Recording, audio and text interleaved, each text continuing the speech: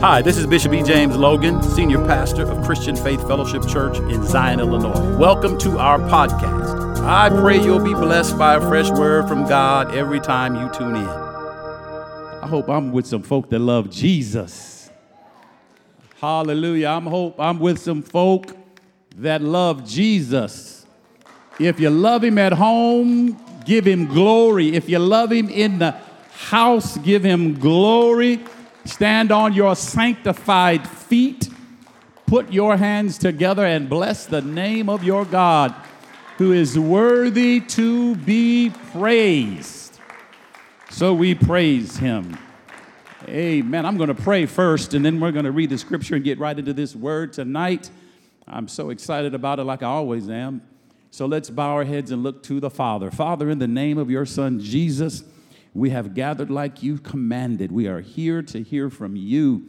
We are here to fellowship with you. We are here to worship you. We are here to be instructed about you so that we can be better servants of your kingdom. Anoint me to preach, teach, pray, prophesy, do whatever is required that your name might be magnified and glorified. Build up your people tonight in their most holy faith. Allow signs, wonders, and miracles to accompany this word in Jesus' name. Amen. God bless you. You remain standing. Hallelujah. Remain standing. I'm going to read the scripture. I got you. All right. Turn to Mark's gospel. Turn to Mark chapter 9, and verse 24. Mark chapter 9 and verse 24. Thank you, Jesus. Pastor Donnell and Michelle Colbert are in from Nashville, Tennessee. Church, Antioch Church. Amen. We're grateful to see them as well as you. Mark 9:24. And the Bible reads, "And straightway the father of the child cried out and said with tears, Lord, I believe, help thou mine unbelief." Amen. You may be seated. Hallelujah. We're still talking about Christ the healer. This particular installment is called Faith to Believe. Faith to believe. If you're taking notes, write that down. Faith to believe. It almost sounds like it's but there's a reason this message is entitled Faith to Believe. I'm not trying to pull a fast one on you or get you all confused, but you'll get it as we go forward. So we started at this particular scripture that doesn't give a lot of context. So I'm going to give you the context of what happened, why this was said in Mark 9:24. These are the words of a father who was desperate to see his son healed and set free from demonic oppression. These are the words of a man who saw his son overcome and abused by demonic powers. This man knew what the problem was. He knew that it was a demon who had power over his son, and he also knew that he had no power himself against the powers of this demon. So this is what he says, and this is what Jesus says to him as a result of what he said.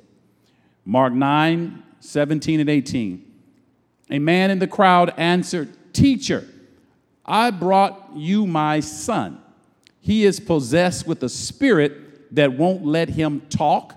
Whenever the spirit brings on him a seizure, it throws him to the ground. Then he foams at the mouth.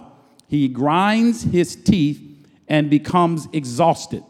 I asked your disciples to force out the spirit, but they didn't have the power to do it."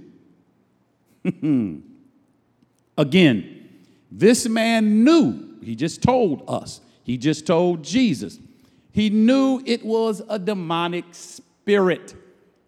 There was no doubt in his mind, in this father's mind, that this was a spiritual problem that needed a spiritual answer. He knew it was a demon. Now, the Bible doesn't say he may have taken his son to the doctors. The Bible doesn't say. But we know the Bible, because it didn't say he did, that he may not have taken his son to the doctors. But the Bible tells us he does take his son to Jesus' disciples or to followers of Jesus. This is very important. This man takes his son to followers of Jesus. How many out there are followers of Jesus? That's probably everybody watching. All right, so why did this man take his son, who he knew was possessed with demons or a demon, why did he take his son to followers or disciples of Christ? Why? Because disciples are supposed to have the same knowledge as their teacher. Disciples are supposed to have the same authority as their teacher. Followers of Christ, we are to have the same, and we do the same anointing that Jesus has. Write that down. Write it in first person. I have the same knowledge. I have the mind of Christ. I have the anointing of Christ, and I have been given the authority of Jesus Christ. So no wonder this man takes his son to Jesus' disciples. Now, just to add to that story, he took his son to the 9 because Peter, James, and John at this time were up Mount Hermon where Jesus was transfigured. So the closest to Jesus weren't there. Just throw that out there. Now, after this man brings his son to Jesus' disciples, he says, and they couldn't cast him out.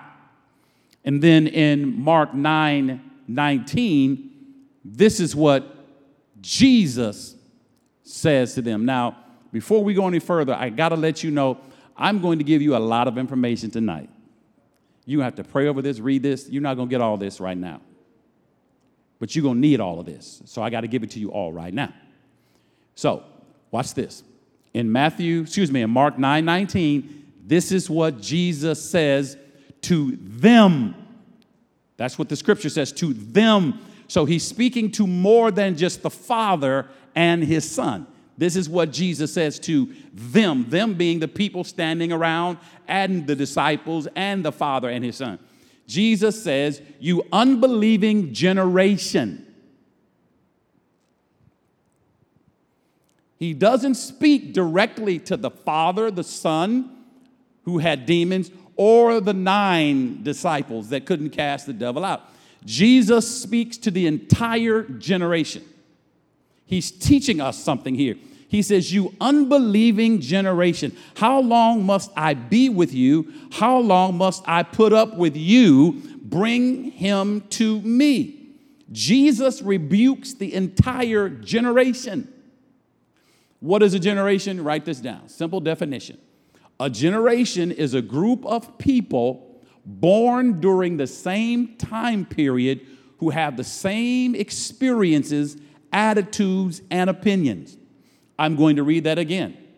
A generation is a group of people that are born during the same time period who have share the same life experiences, and from those experiences get the same attitudes and opinions. We live in a generation today that includes grandfathers, usually four living generations, grandfathers, fathers, their children, and grandchildren.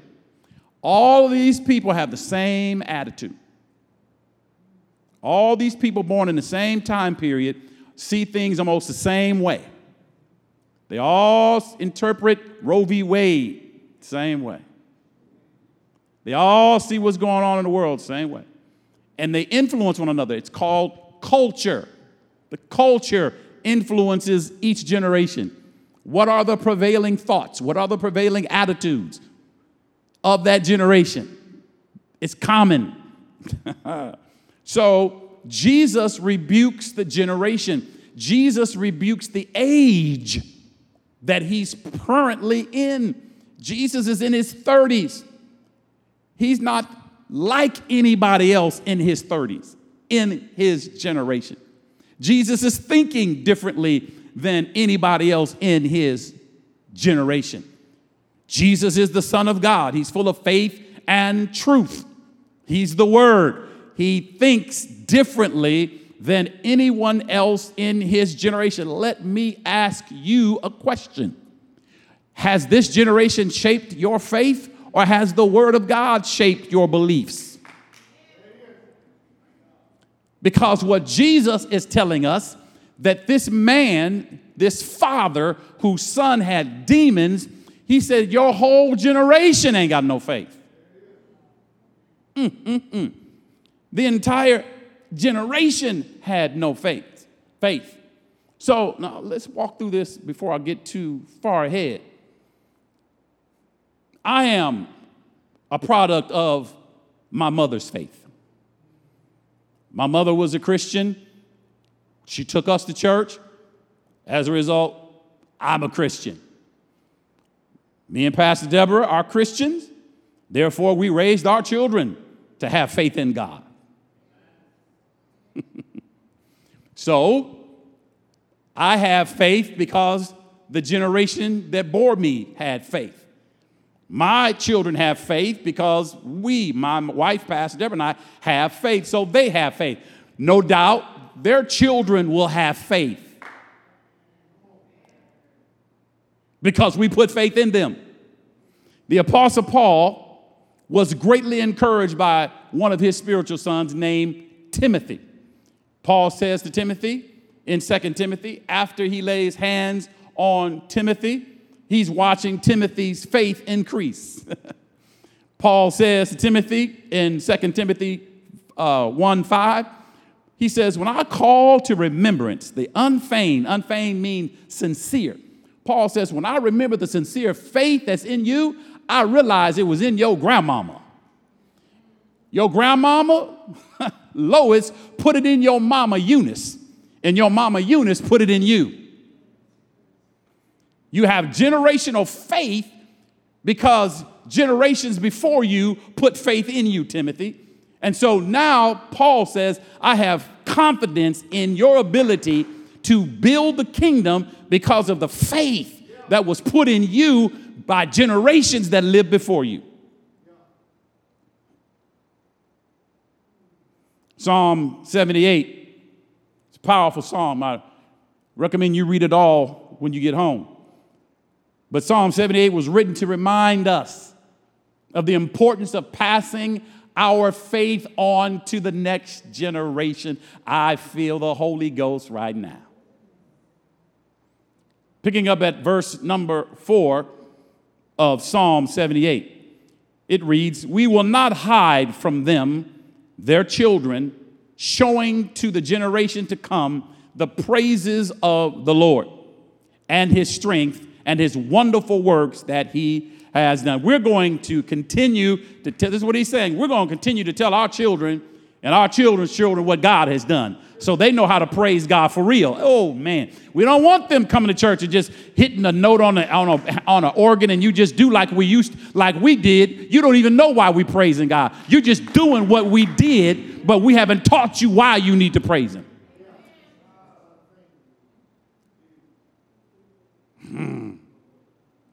That's not sincere faith. This is why the church is in the condition that it's currently in, because generations have not taught generations to follow to how to have faith in God. We taught you how to have church. So as I don't watch a lot, I hear it all the time from Christians and leaders and Christian leaders and pastors that the internet is full of praise breaks.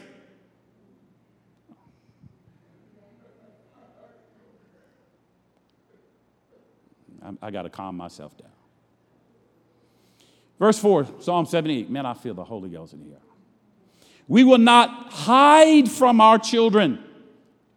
We're going to show them from generation to generation the praises of the Lord, his strength, his wonderful works that he's done. Now you can praise him because you know what he's done.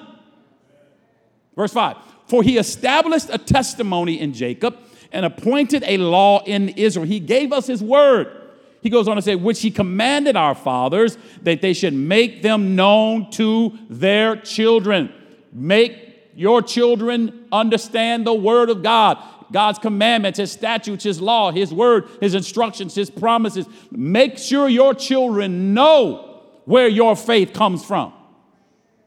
Verse 6, that the generation to come might know them even the children which should be born, who should arise and declare to them their children. Hallelujah. Verse 7, that they might set their hope in God.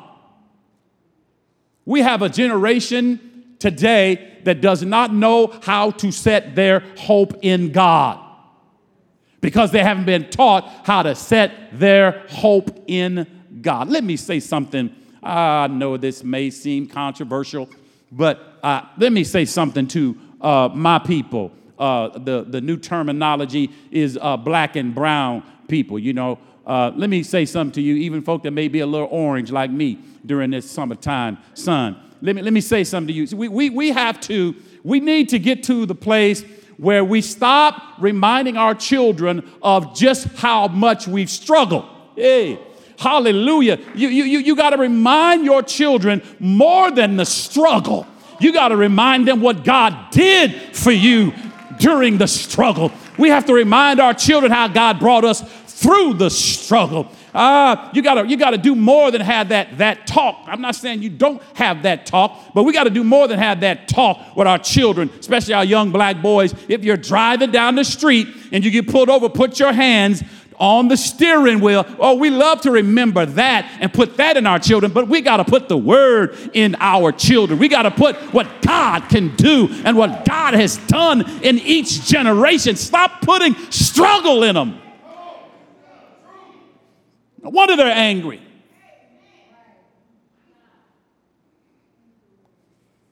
Verse 6 again, that the generation to come might know them, even the children which should be born, who should arise and declare unto them and their children, that they may set their hope in God. We've got to sit down and tell our children, the world may be going crazy, this may be happening, but put your hope in God. And then he goes on to say in verse 7, and not forget the works of God. We can't forget the works of God. We have to remember the works of God. We have to rehearse the works of God. We got to keep telling people what God has done. God has done too many for you. And oh, Lord, have mercy. How many times has he rescued us? How many times has he healed us? How many times has he blessed us when people put things in the way, when the enemy tried to block you? Look at what God has done. He's not been able to stop what God has promised you. That's what we need to help our children remember. That's what we need to put in the next generation so they can have faith to believe.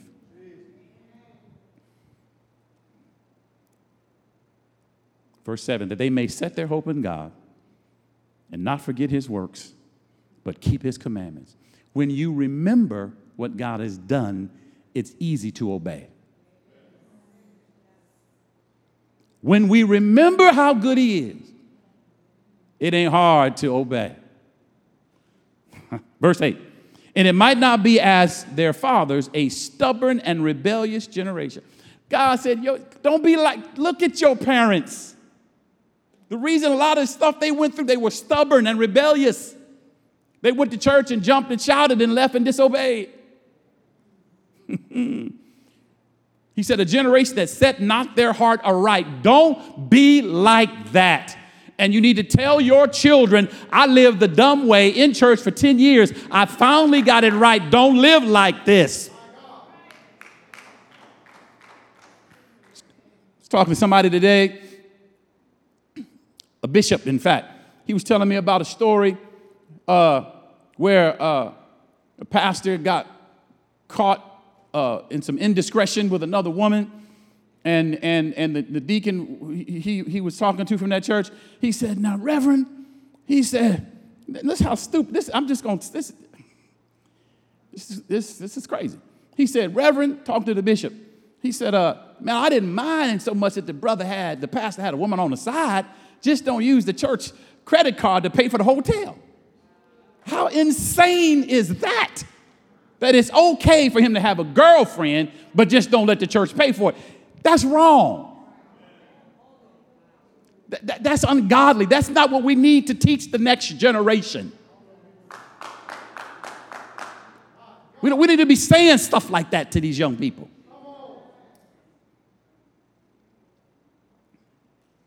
When a generation is faithless and unbelieving, it's because the previous generation failed to remind them of God's mighty works.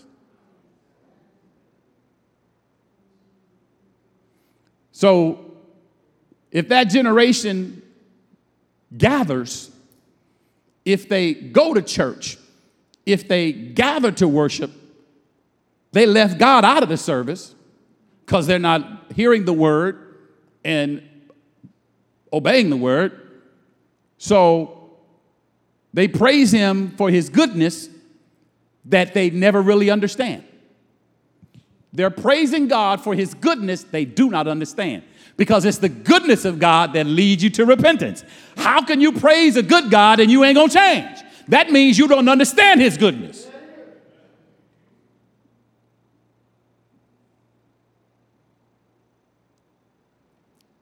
They came together, but they never talked about God's miraculous power. Instead, they came together to have a good time. You hear people say that now. We're going to church, we have a good time. Listen. We're going to go to church, have a good time. That's a byproduct of being there. This ain't entertainment. This ain't the movies. This ain't a concert. This is supposed to be the holy household of faith.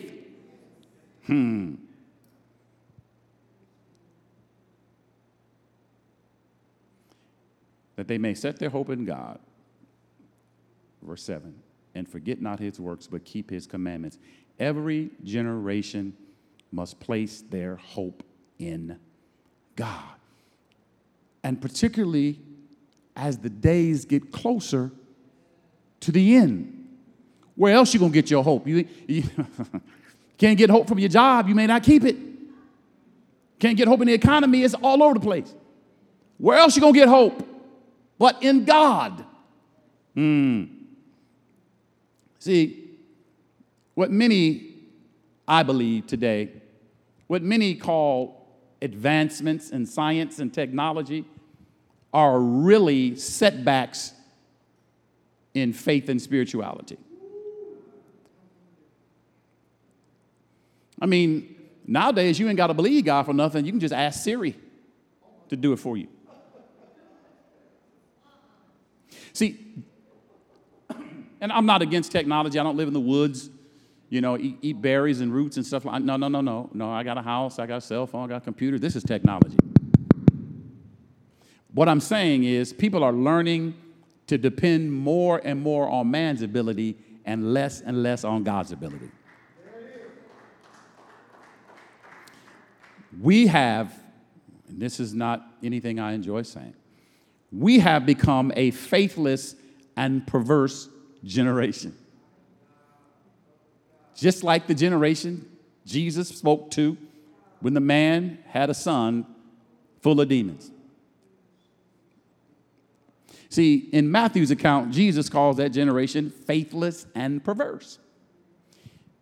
Write this down. You know what faithless means. You pretty much got an idea of that. They have no faith in God. But he added perverse. Perverse means twisted, distorted in thinking, in the mind. Here it is. It's misinterpreting events. A perverse generation misinterprets Pride Month. It's amazing to me. You got spirit-filled, supposedly Christian churches that are gay affirming. That's perverse. They're misinterpreting the event. We don't hate gay people. I don't hate murderers, but I don't want to live around them. They need to be saved, rehabilitated, changed, transformed. We don't just let you stay a murderer and say, because I'm a Christian, I'm supposed to love you, which, no. We're misinterpreting events. That's what a perverse generation does. Misinterpreting events. Roe versus Wade, dividing churches. We got a letter, email from the Zion Police Department to watch out because people are coming around vandalizing churches as a result of Roe v. Wade. They're misinterpreting the event. That's what a perverse generation does. Things happen, you don't really know what they mean. Why? Because you don't believe the Bible. You're not being taught the Bible. So you can't interpret what's going on other than through your own feelings and what everybody else is saying. Your discernment is absent because you are absent the Holy Ghost. So you cannot properly interpret the events happening even in your life. Some of y'all still ain't properly interpreted COVID.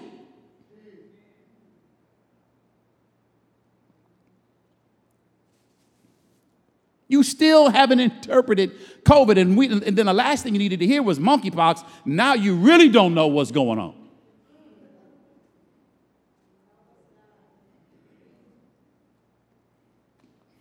Write this down, please. What we believe about Jesus defines and determines what we allow him to do in our lives.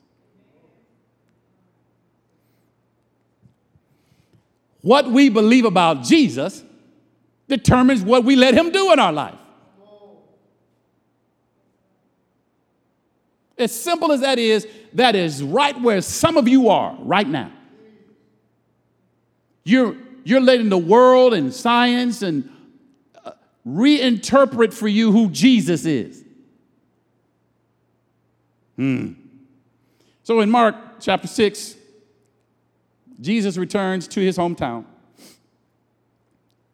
where he, with all the people that grew up with him and knew him when he was a little fella, saw him grow up, saw him become a carpenter because his father trained him to be one.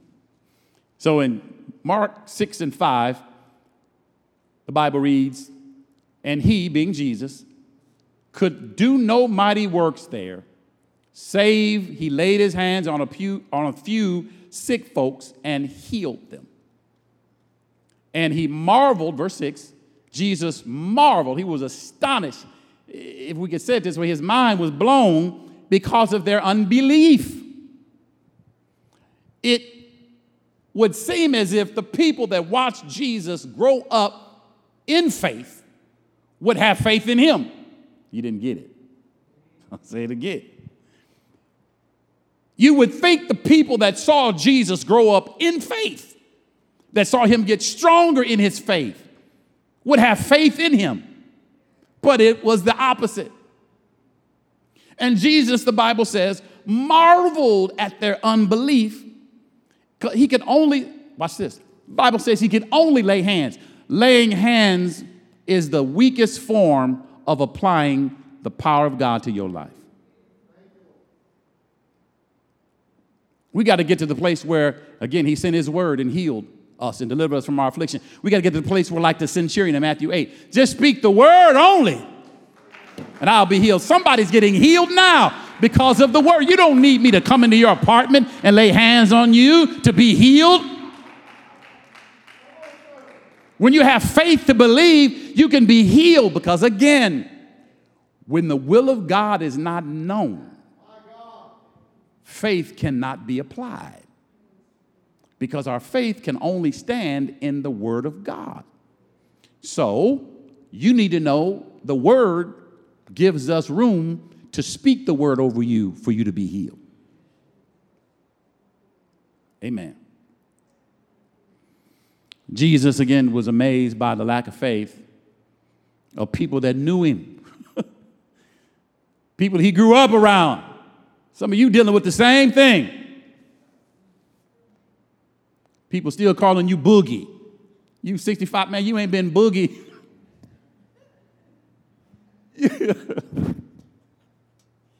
Come on, you ain't been boogie since you was a teenager. Stop letting folk call you boogie. You a man of God.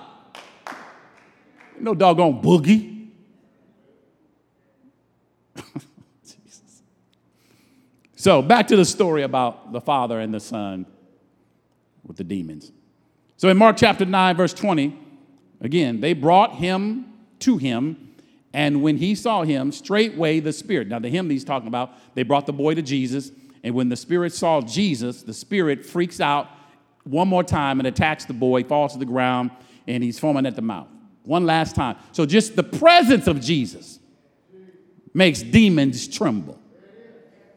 Just the presence of Jesus make cancer want to leave your body. Just the presence of Jesus causes blood pressure to get right. The presence of Jesus balances your sugar. Just the presence of Jesus gets the fear out of your mind and the frustration out of just the presence of Jesus. This is why we have to have faith to believe, because just his presence.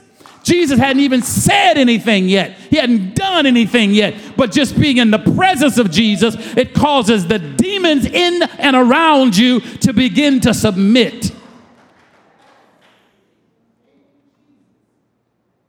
So, Jesus asked the father of the son, how long? Now, stay with me now. You got to hear this real good. Jesus asked the father of the son, how long has this boy been in this condition? How long has this been going on in this boy's life? And the father doesn't answer that question. He only tells Jesus what happens to the boy when demons take over. He don't answer that question.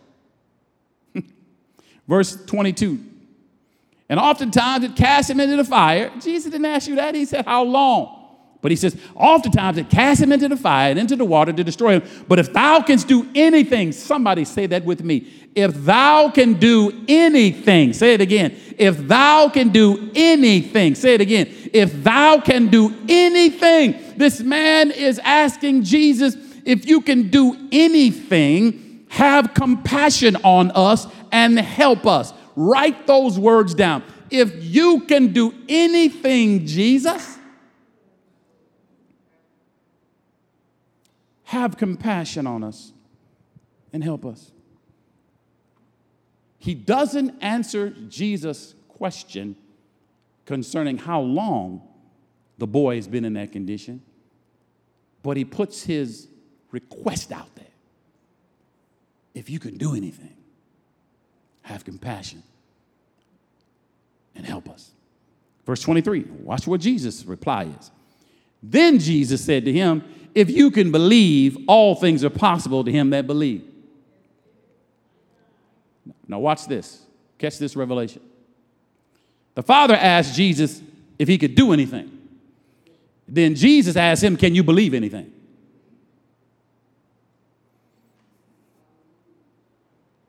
The father asked Jesus if you can do anything. And then Jesus says, can you believe anything? Why is that significant? Why is that important? Why must we not miss that? Why must we not overlook that? Because it seemed easy enough for the father to recognize there was a demon in his son. It was easy for the father to recognize his son had a bad spirit in him. But he couldn't recognize the Spirit of God in Jesus. Selah. He could recognize the demon in his son, but he couldn't recognize God in Jesus. We got people like that in the church. I remember years ago talking to a young preacher. He said, Reverend, he said, I go places, I go looking, I go to church, I go to services, I go looking for the devil. I said, man, I go to church looking for God. Why are you looking for demons? Why are you looking, what's wrong? You're looking for the wrong thing. I'm looking for God. I'm looking for his power, his love, his grace, his mercy. That's what I need. I don't need another demon. This man, this father, knew his son had a demon, but he comes in front of the Son of God and don't recognize God is love. If you can do anything, what you mean? If he can do anything, what you mean have compassion? You talking to Jesus. You don't have a revelation of who Jesus is, but you want him to do something for you. We're talking about faith to believe.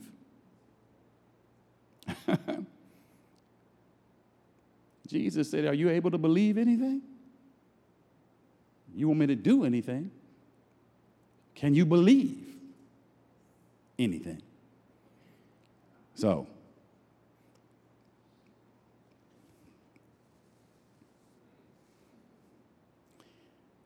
Jesus simply asked the man, the father, if he could believe. I want to ask everybody that hears this message and those of you that are in here. Is it hard for you to believe Jesus?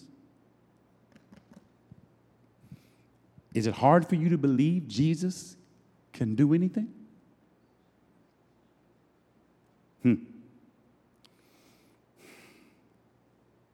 In Numbers chapter 12, you don't have to turn there. This is the story and time during Israel's history when Moses had brought Israel out of Egypt. They're on their way to the promised land. And Aaron and Miriam, Moses' brother and sister, they murmur against Moses. You ain't the only one God talked to and this and that. And God heard it, came down, got mad. Make a long story short, he struck Miriam with leprosy. When Aaron saw it, he screamed, "Oh my God, Mo!" I'm paraphrasing.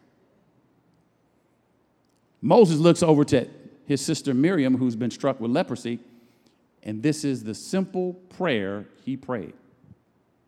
"Oh God, heal her, please." That's all he said. "Oh God, heal her, please." Obviously, Moses knew God heals. He didn't say, "Oh God, what are we going to do?" No. "Oh God, reverse her condition. I pray tonight in the name of Jesus, with all these crutches and canes standing here, that God reverse your situation right now. Please reverse their situation, please." Now, why did Moses use the word please? Because the word please means do it because you can. Please means want to do it. I know you can do it. I want you to want to do it.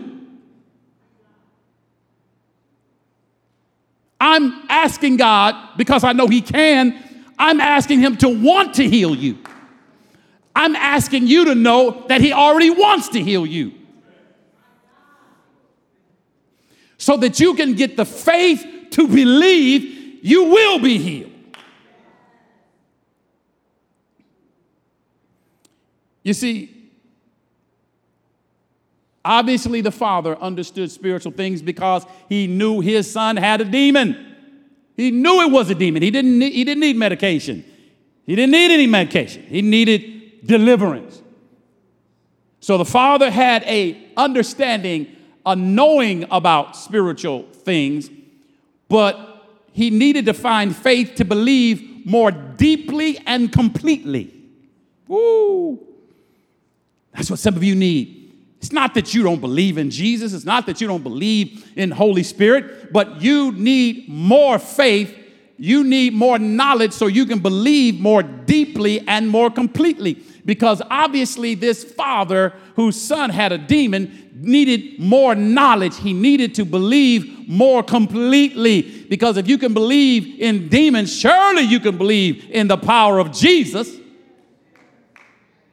You got witches and warlocks and root workers that believe more in that than they do the power of God. But when you read the Bible, every witch, warlock, Sangoman, anybody that practices witchcraft, when they come in contact with the real believer, with a bona fide, spirit-filled believer, they have to back up, because the power in the believer far exceeds the power of every witch doctor, Sangoman, every soothsayer. But you got to believe it. Even in the Christian church, dare I say, especially in America, there are many saints who believe Jesus saves, but not that he heals. Isn't that something? There are many believers, church-going folk, in America in particular, that believe Jesus saves, but they don't believe he heals. They need to believe more deeply and completely. Don't let somebody talk. I'm telling you, I know the devil will resist the word. Don't let nobody talk you out of Jesus healing you. Don't let anybody talk you out of the fact that Jesus Christ heals the sick and raises the dead. And Hebrews 13:8 says he's the same yesterday, today, and forever. This didn't pass away. Folks, oh God, all these cessationists. All miracles passed away when the word was complete. Yeah, that's wrong. That's off. That's demons that got in people's minds to explain away the power of God. That's why generations don't believe in it, because they're going to these Bible colleges that don't even teach the Bible. They don't believe the Bible.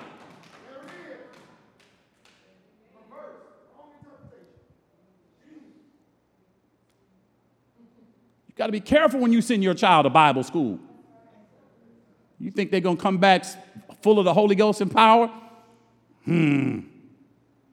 Saints don't even believe Jesus heals, but you believe he saves.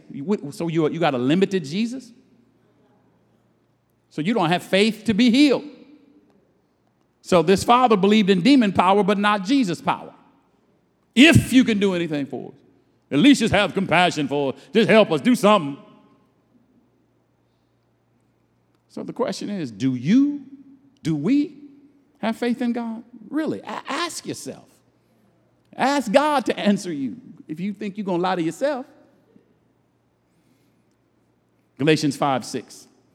Faith works by love. The word works there means activated. Faith in God is activated by the love of God. You got to know God loves you, and then you need to know and be confident that you love him. If your faith is going to be active or activated or work. If you don't think God loves you enough to heal you, you won't get healed.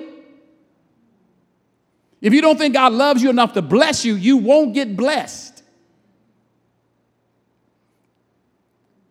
I mean, you know, I think it was I was reading, and these are the last days, and we need the word. We need to hold on to the word. So I was reading an article about the challenges in the Southern Baptist Convention or Southern Baptist denomination, and one of the big statements, and they were proud to say this, they were proud to announce this to the world and to all Southern Baptists, that they denounced the prosperity gospel. Well, let me just tell you, I ain't trying to be poor.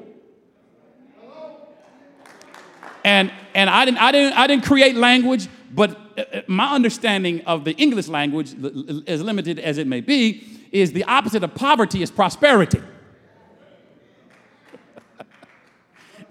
and Jesus came to give good news to the poor.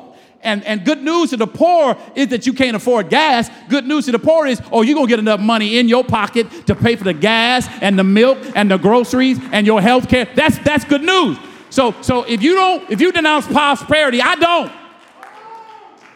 don't denounce prosperity. Let it be known, I do not denounce prosperity. I want you to prosper, you to prosper, you to prosper, you to prosper. You watching, I want you to prosper. I want you to have enough to take care of your family and your children and leave it in there. I want you to prosper.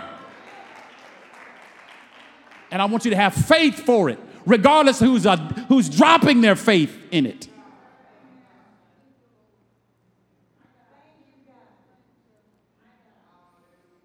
Faith works by love. God loves me. He didn't want me sick, poor, broke, confused.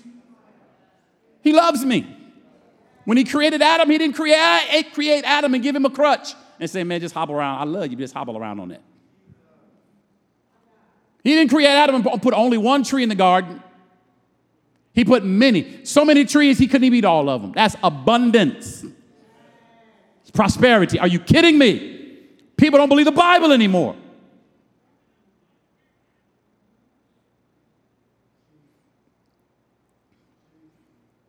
Do you believe God can do absolutely anything? Really? Do you now?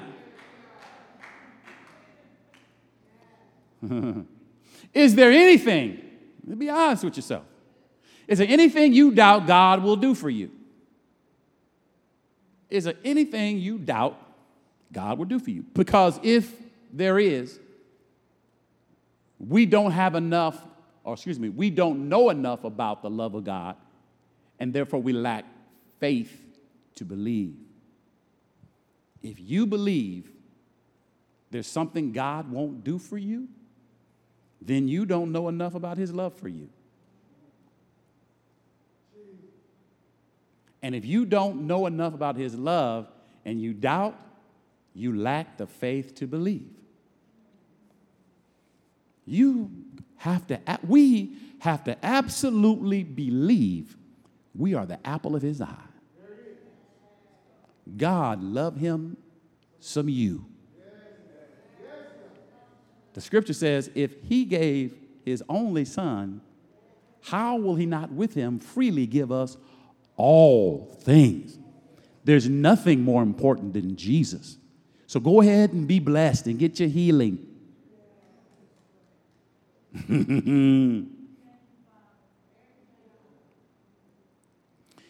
But if you're able to place your total confidence in God, then all things are possible for people who believe God can do anything.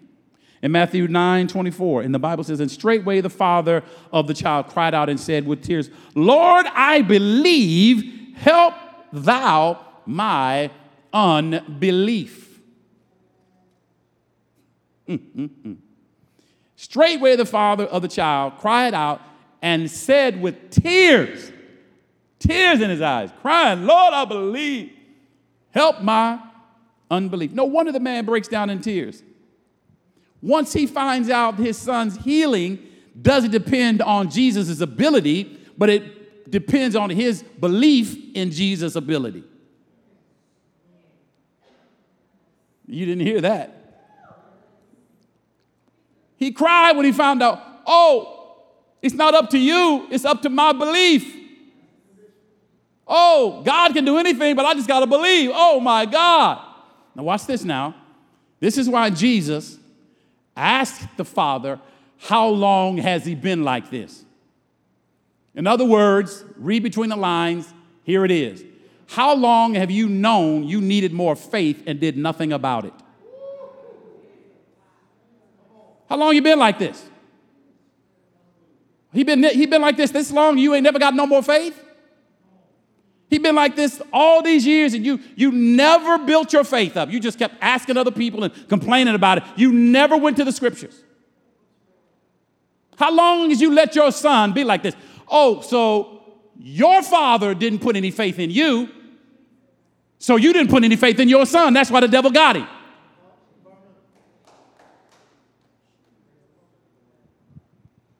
And you never realized your father didn't put enough faith in you. So you never got any more. So you never put any in your son. No wonder the devil got these demons got your boy.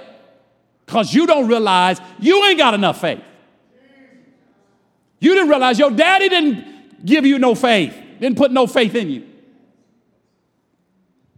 No wonder Jesus said, you faithless and perverse generation. Ain't none of y'all got no faith because your parents didn't put no faith in you and their parents didn't put no faith in them. And that's why we got all these demons attacking folks and folks shooting each other. And you want to have sit-ins and marches and you want to sit down with politicians. It's faith. Can't counsel devils out. They have to be cast out.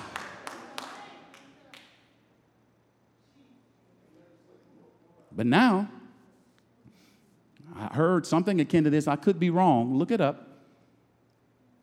But now they're passing laws that you can't do reverse therapy on homosexuals and tell them, no, you're really a man. Come on, bro. It's against the law. You can't. They're passing laws so we can't cast devils out. It's against the law. When you see a demon transform a person, leave them alone. This is what the generation we're living in is literally saying. And some of us are believing it. You ain't saying nothing when you see the devil acting up.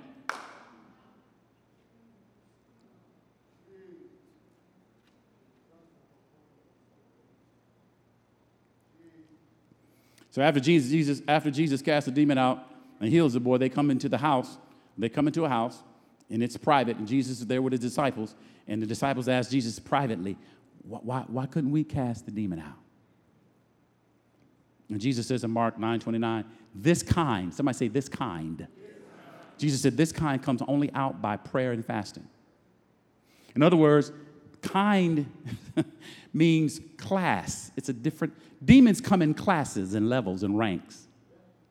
See, we don't know this stuff anymore. We don't talk about these things. We don't learn these things anymore. You think you're dealing with the same devil that everybody else dealt with. No, though. They come in classes and ranks with different levels and abilities and strengths. That's why we need to fast and pray. Say amen. You don't know what kind of demon you're going to run into next week. Holy Ghost will tell you, fast, pray, get ready. You better not go get no Twinkies and cupcakes. They don't even make Twinkies anymore, do they? They sure said it, didn't they? They said it so quick. I love God. Jesus said, this kind comes out only by prayer and fasting. All demons are not the same. Some have more power and more resilience than others, which means sometimes you can cast the devil out in one day. Sometimes it may take 3 days of constant prayer and deliverance to get some devils out. In Matthew 25:45, Jesus tells us how demonic spirits, when they're cast out, they go around looking for dry places. When they don't find one, they come back to the house that they were cast out of, and they find it clean and swept. And the Bible says they go get demons stronger than themselves. They go get demons stronger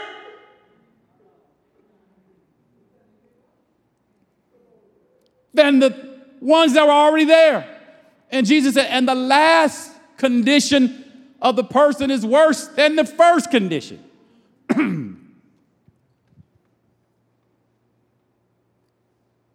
That means there are devils stronger than the one you might be dealing with.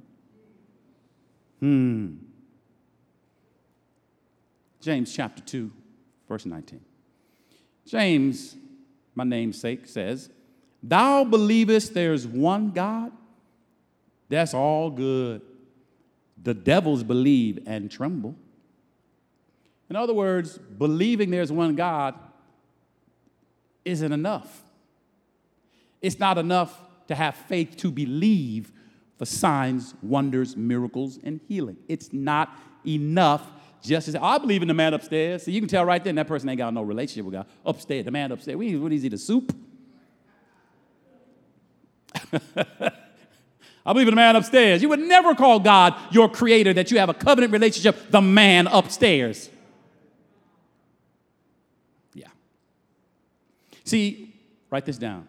Faith is more than knowledge of God. Write that down. Faith is more than knowledge of God or knowledge about God. It really is.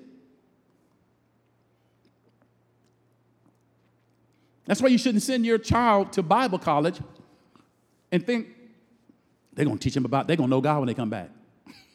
No. Doesn't work like that. Faith is more than knowledge of God. Demons are aware of God's existence, but they have no relationship with God. Devils believe, but they don't love God. Devils believe, but they're disobedient, selfish, rebellious. They have no love for God. Knowledge of God doesn't produce faith in God. James 2:20.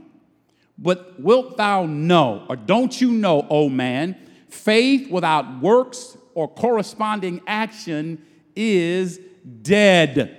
Jesus said, if you love me, do what I say. Do something that proves you love me. Faith that does nothing is dead.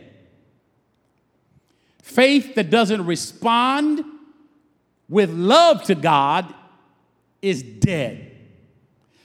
Faith that keeps you disobedient or a disobedient faith is not love. It's useless.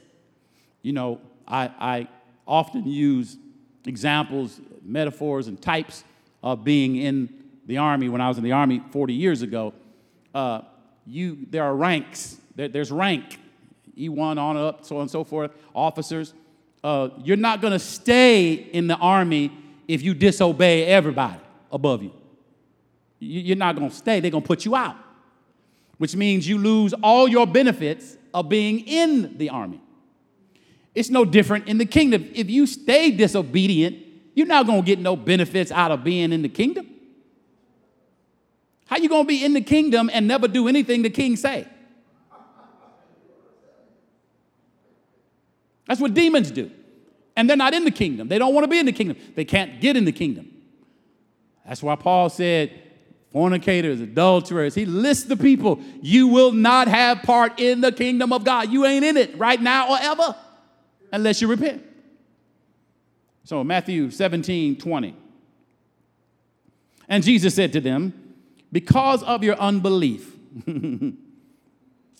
for verily I say unto you, if you have faith as a grain of mustard seed, and you shall say unto this mountain, remove hence to yonder place, it shall remove, and nothing shall be impossible for you. Deuteronomy 32:16 through 18. They provoked him to jealousy, him being God, with strange gods.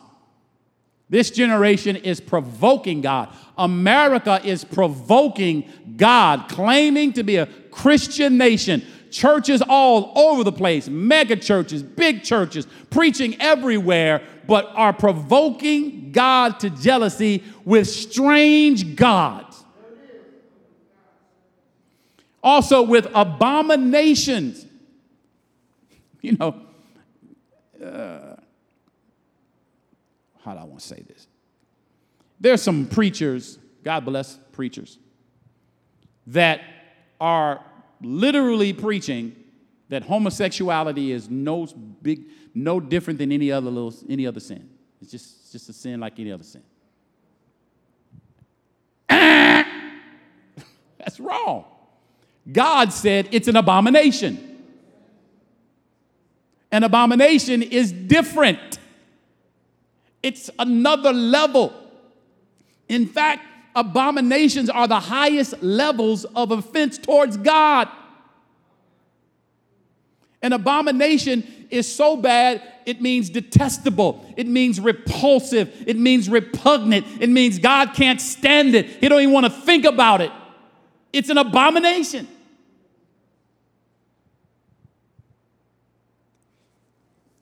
It's the difference between not taking the garbage out and you smell the garbage than your whole house full of garbage. Your whole house full of garbage, that's an abomination. It makes people throw up. People can't stomach it. That's what an abomination is. It's something God can't stomach. And we're letting people tell us during this month of June to be proud about abominations. Let's celebrate the abominations.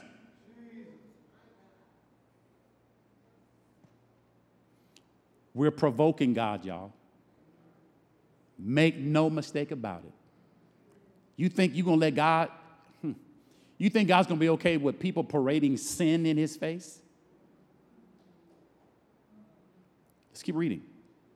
Verse 16 to Deuteronomy 32.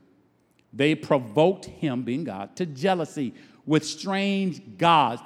You got folk worshiping gods. You never even heard of some of these gods. They'd have made them up with abominations and provoked him to anger. Verse 17. They sacrificed to devils. They sacrificed. No wonder you can't cast devils out. You sacrificing to them.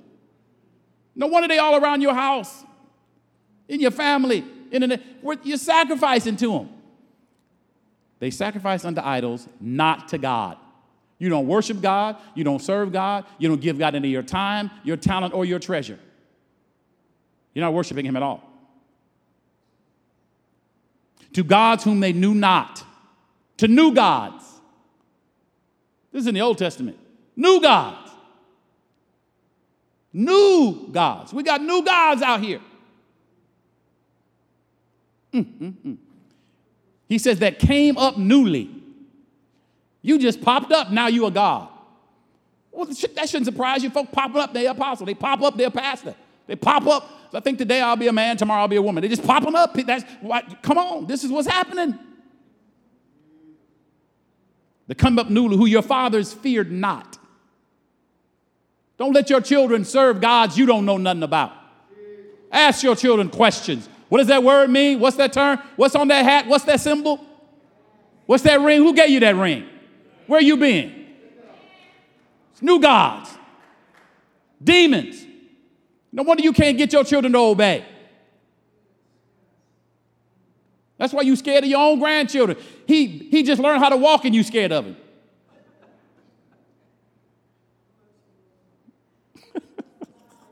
I gotta laugh. It ain't funny. They sacrificed unto devils, not to God, to gods whom they knew not, to new gods that came up newly, who your fathers didn't even know. We don't know what is that? What? Verse 18. Of the rock that begot them, thou art unmindful. You forgot God. You let your children forget God. Thou hast forgotten God that formed thee. Come on now. Verse 19. And when God saw it, he abhorred them. That means he got sick and turned away. I can't look at y'all. Some of us as parents, well, I ain't never said that to my parents. Or my mama said it to me. I can't even look. Jimmy, I can't look at you. What you doing? I didn't raise you like that. I can't. Get out of my house. My mama literally said that to me more than once. Put me out more than once. She abhorred me. My presence sickened her. I didn't look like what she taught me.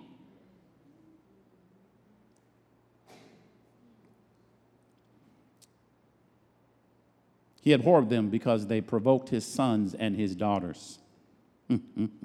Verse 20. And he said, I will hide my face. God said, I'm going to hide my face. I can't look at you. I'm going to remove my favor from them. I will see what their end will be. God said, I'm going to see. Now, don't miss this. Understand how this works. Jesus said, I'm going to see, or God said, I'm going to see what your end is going to be. You know what that means? I'm going to leave you alone, take my hands off you, and see what happens to you. That's what's happening in America right now. God is taking his hands off to see what becomes of us that are so smart, got so much money, America the great, America this, America, and we're abandoning God. So I'm gonna see what become of you. Let me see what you come up with. Let me see how this turns out. Do you want that in your home? God just take his hand off your home because you're not telling your children and your grandchildren that are eating your food and soaking up your heat and air conditioning, and you won't tell them about God. And you're taking your hands off of them, and God is taking his hands off of you. So you have no faith to believe. So the demons come and throw your son and daughter in the gang and throw her into this and throw her into that and mess with her identity, and you don't know what to do. You know it's a demon, but you don't know how to go to God with faith. So he goes on to say, I will see what their end shall be, for they are froward. That means twisted and distorted. You're distorted. This ain't what you were taught in Sunday school, YPWW, children's church. You ain't been taught this. What you doing? He says, you're a froward generation, children in whom is no faith. This is why we need faith, and faith needs to be transferred generation after generation. You thought going to church was cute. You thought it was a style show. You came in late every time down the aisle. I ain't gonna walk like you because I'm a man. You see it. You see it in your image. You come and look at you. Oh. You thought singing in the choir was cute. You thought ushering. Oh, I'm sorry. For some people, you thought ushering was cute. You didn't realize this is service to your Creator that made you, that has a future and a hope for you. You lost faith somewhere down the road. Oh, yes, God. Pastor, you lost faith somewhere along your journey. You stopped believing God. You stopped trying to please God and you start trying to please people. Somewhere down the line, you forgot about elevating the people and you wanted to be elevated in your denomination. And somewhere down the line, you realize your faith got weak. And now you never even had enough faith to pass on to your children. And now they're grown and they don't want to have anything to do with your God. We need to turn this around. Everyone stand on your feet, please. I'm done. We can no longer allow the truth to be misinterpreted and distorted in the household of faith. We must straighten out everything that's crooked and make straight paths for our Savior's feet. Ishta. We must lift up our heads, lift up the gates, raise up holy hands so the King of glory can come in. Lift your hands, please. Lift up your heads, O ye gates. Be lifted up, ye everlasting doors, and the King of glory shall come in. Who is this King of glory? The Lord strong and mighty. The Lord of hosts is his name.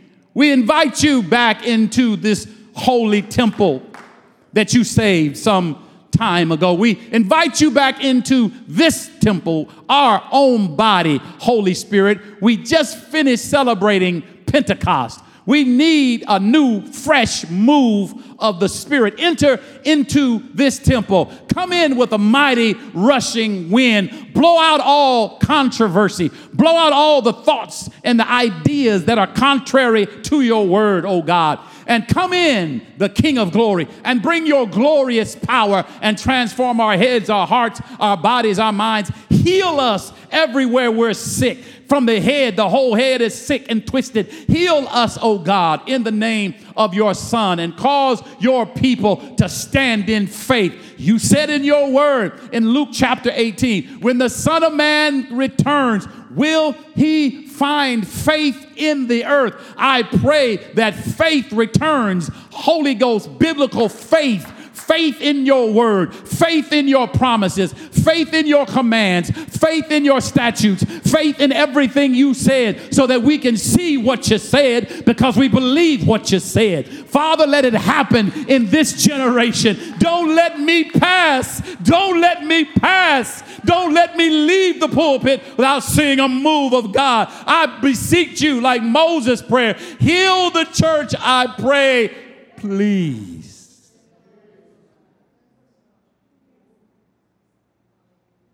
Please. Want to do it more than we would want you to do it. Heal us more than we desire to be healed. Please move by your Spirit. Give your people faith to believe so we can ensure, if you do tarry one more generation, that generation will indeed have faith to believe. In Jesus' name. If you're not saved, the first faith you need to have, the first thing you need to believe is that Jesus is the Messiah. He's the Savior of the world. If you believe that, repeat this prayer after me. Say, Lord Jesus, I believe you're the Son of God. I believe you came to take away the sins of the world, and it includes all my sin. Forgive me of my sin. Heal me in my spirit. Give me a new heart. Give me a new mind. Give me a new spirit, a heart, a mind, a spirit that will serve you. I pray for your forgiveness and salvation through your name. I believe I'm a new creation because of your blood. Today I have faith to believe for my salvation. In Jesus' name, amen. If you prayed that prayer, we love to hear. We need to hear from you. Please visit us on our website. It's on the screen, cffczion.org. God bless you. We love you. One last thing. Well, let's put our hands together and thank God for his goodness, his love. How many of you really believe God loves you?